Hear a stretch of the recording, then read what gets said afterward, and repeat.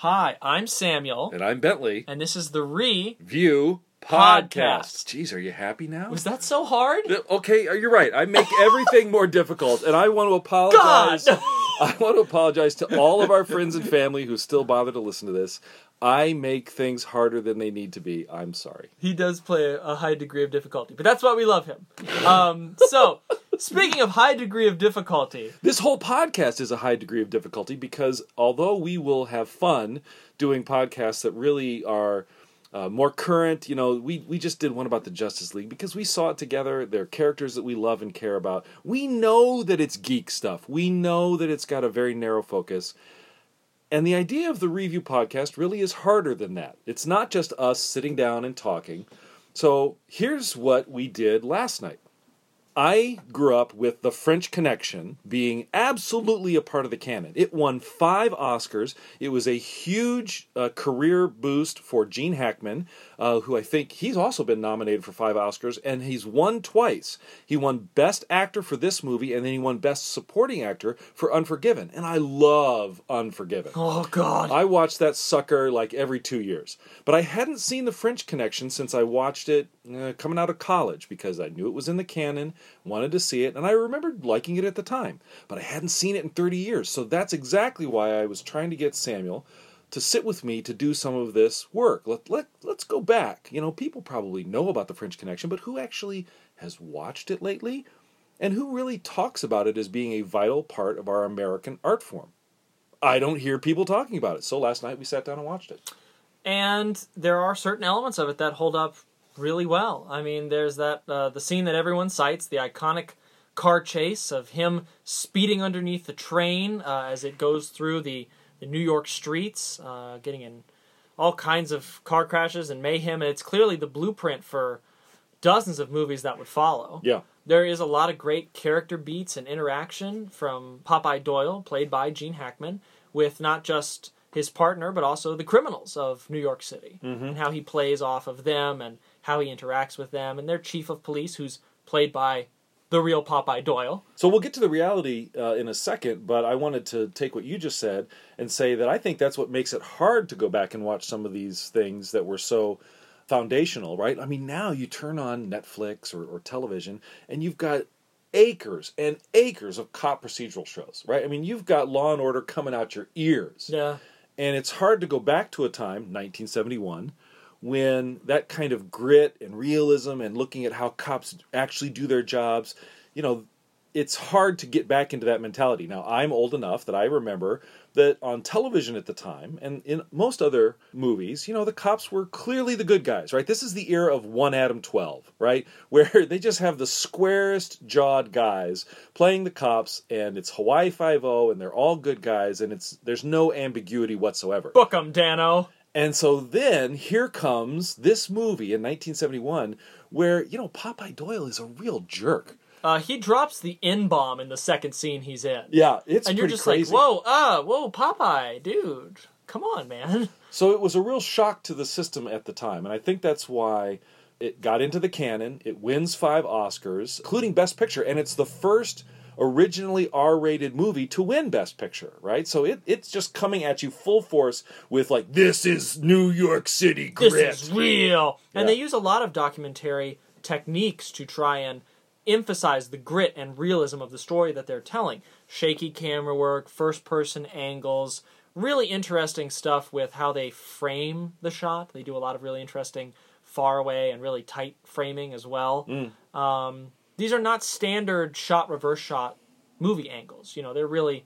We were kind of joking because there's an on-foot chase scene at one point where the camera is really pulled way back from the action, but that almost lends it more of an air of realism, as if the cameraman's trying to keep up with these people on foot, and he can't. Or if you yourself are an eyewitness, right? So you might see the undercover cops chasing a guy run past you, so that's close up, and then you see them finally catch him over in the field across the street. Well, you're not going to run with them.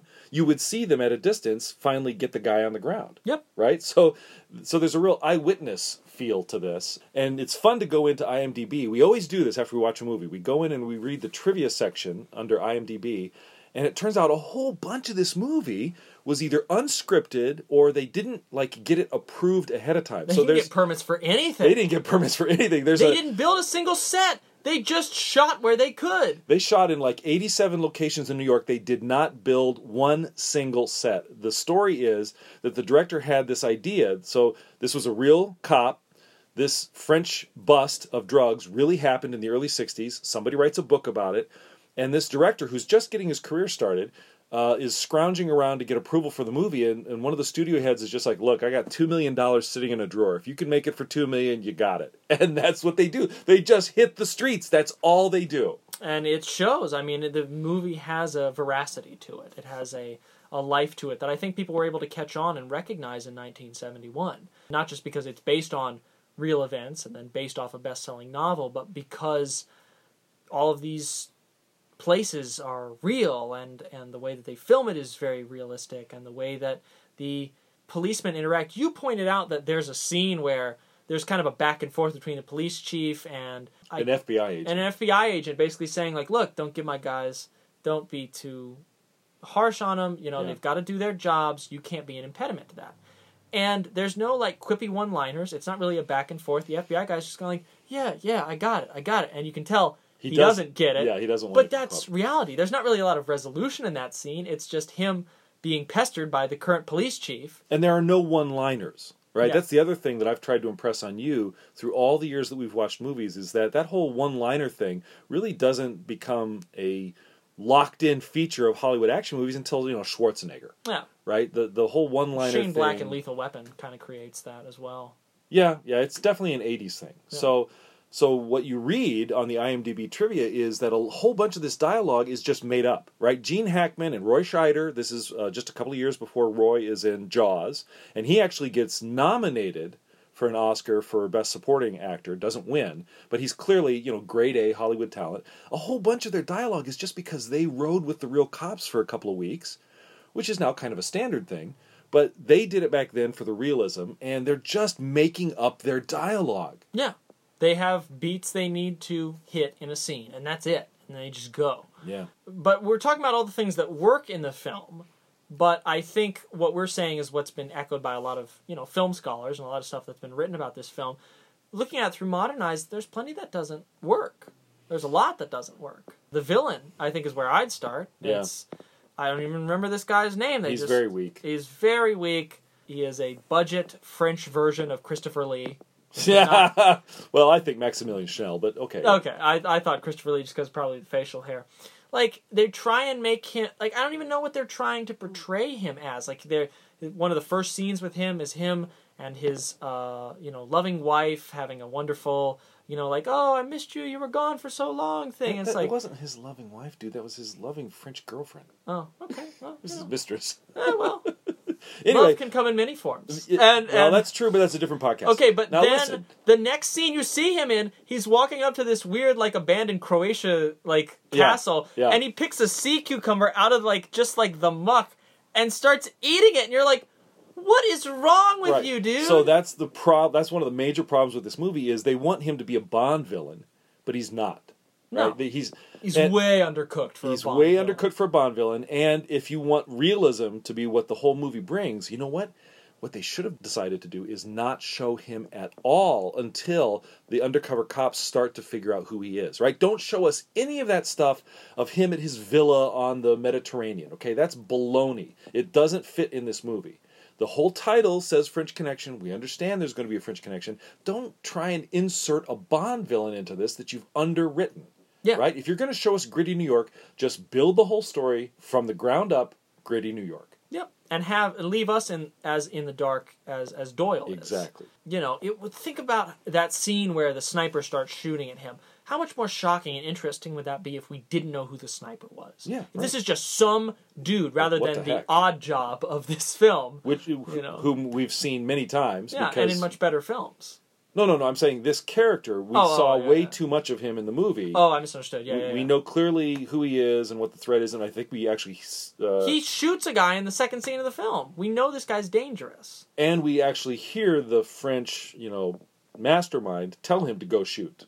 these guys. Yeah. Right? So for the viewer, there's absolutely no surprise whatsoever, and I think it would have been better if we had been a little more surprised. Yeah, here's Doyle walking through the projects, and somebody just starts shooting at him from a rooftop. Yeah. And that's the next 20 minutes of the film is resolving that. Yeah. That's really interesting. Yeah.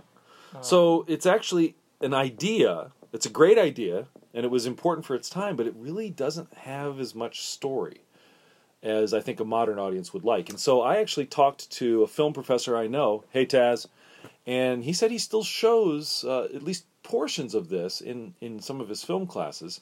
And I could understand how you might want to show the 20-minute car chase, or at least note this movie as important for its time. But you know what? I would not make somebody sit down and watch this. No, not at all. This is not in the canon anymore. I think it's dropped out. It's there's a difference between people who have been listening to the podcast have actually commented to me like, Samuel, you seem to just hate slow films. No. There are plenty of slow things I can appreciate. This feels more like aimlessness at times. You're just floating from one thing to the next, and there'll be some kind of resolution, but not much, or they'll spend too much time on it. You and I pointed this out repeatedly. You could probably shave 10 minutes off this movie by just cutting the length of times that they hold a shot sometimes. Well, they show a lot of walking. Yeah, there's a whole lot of walking. Just like, I'm walking. This movie has serious continuity problems with itself, like from second to second, not just scene to scene. And so that's the problem with in improvisation, where they're just filming, on location, like that very first chase where Gene Hackman is dressed as Santa Claus, which was something that the real detective did.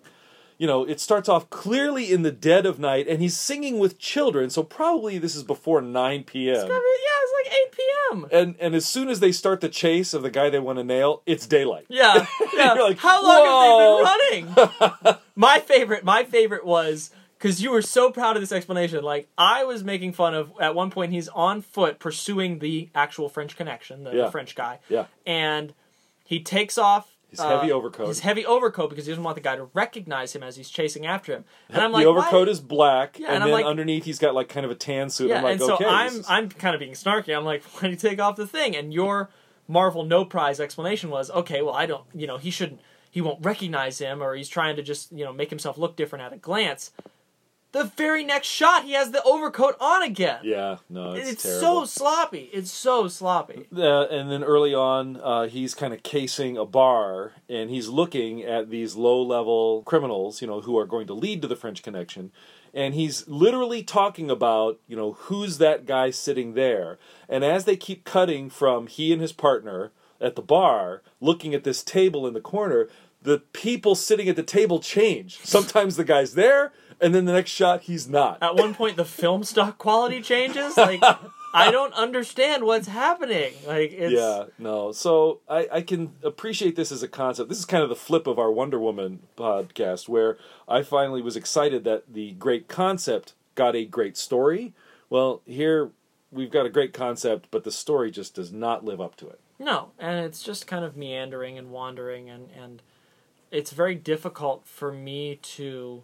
I like these characters, but it's very difficult for me to really care about the events that are happening to them. And some things just seem to be random, and some scenes take far too long, and they just, I think, needed an editor, they needed better continuity, and I think you cut out all of the villain scenes. Every time you see either the American criminals or the French criminals talking with other criminals without any sort of involvement from the police, that scene should not exist. Yeah. I don't want to know what they're scheming, what they're thinking, what they're planning. I want to be with Doyle. Yeah. A borderline first-person movie.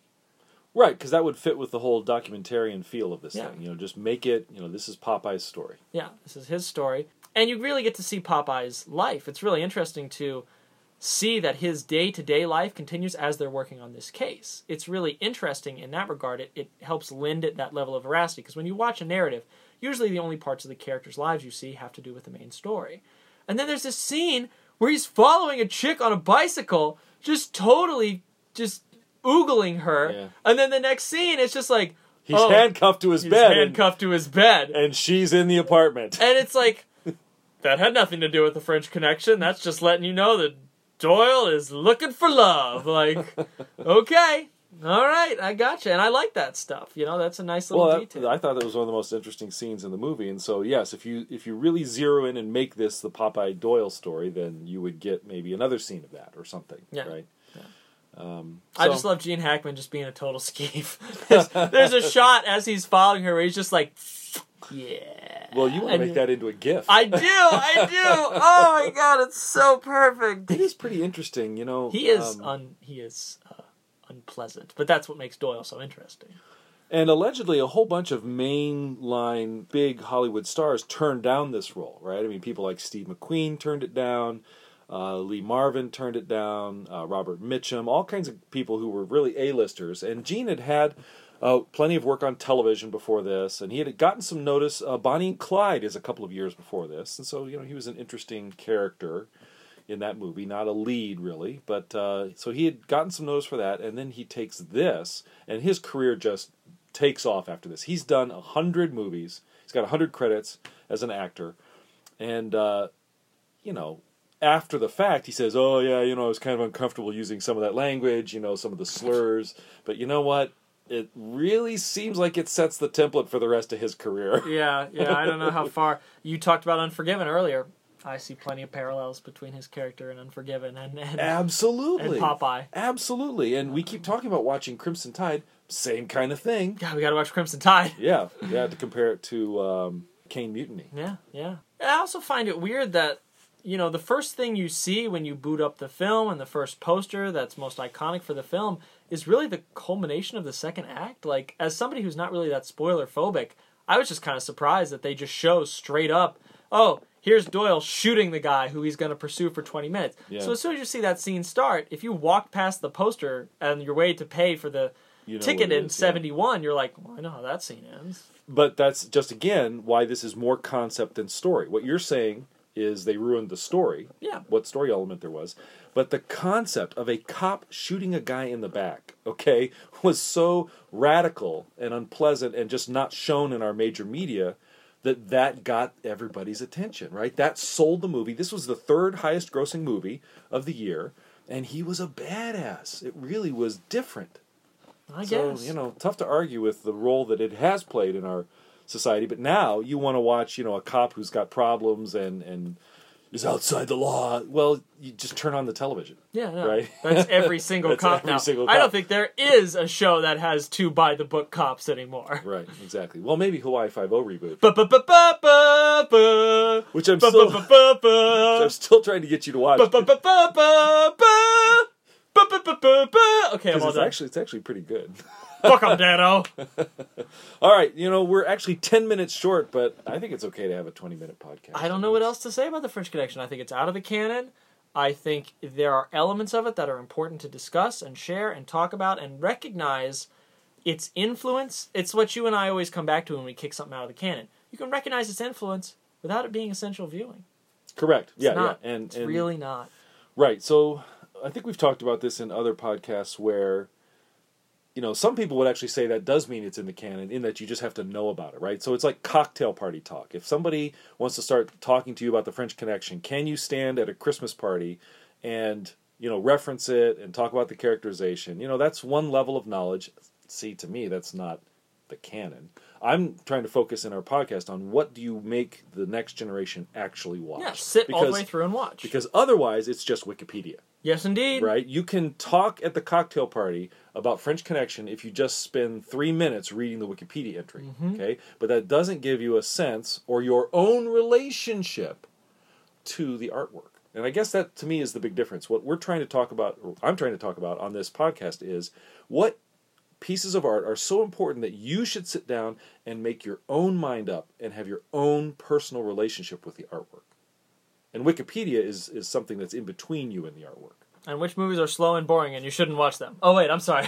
My 25-year-old is showing.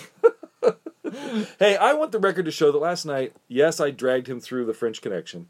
But I agree with his assessment. It's off the canon. But then I also watched anime, okay? Yeah, he did. He watched One Punch Man. We're all very proud of him. And I also promised to watch Evangelion with you. Yeah. We're going to do a podcast about his favorite anime. I don't think there's ever been any podcast or any discussion ever that mixed the French Connection and then also had discussion of Evangelion at the end of it. But anyway, we'll cut it off there. Because that's what you get from us. You get everything from the French Connection to Neon Genesis Evangelion. Someday soon. Thank you all very much for listening. I'm Samuel. And I'm Bentley. And this has been the View Podcast.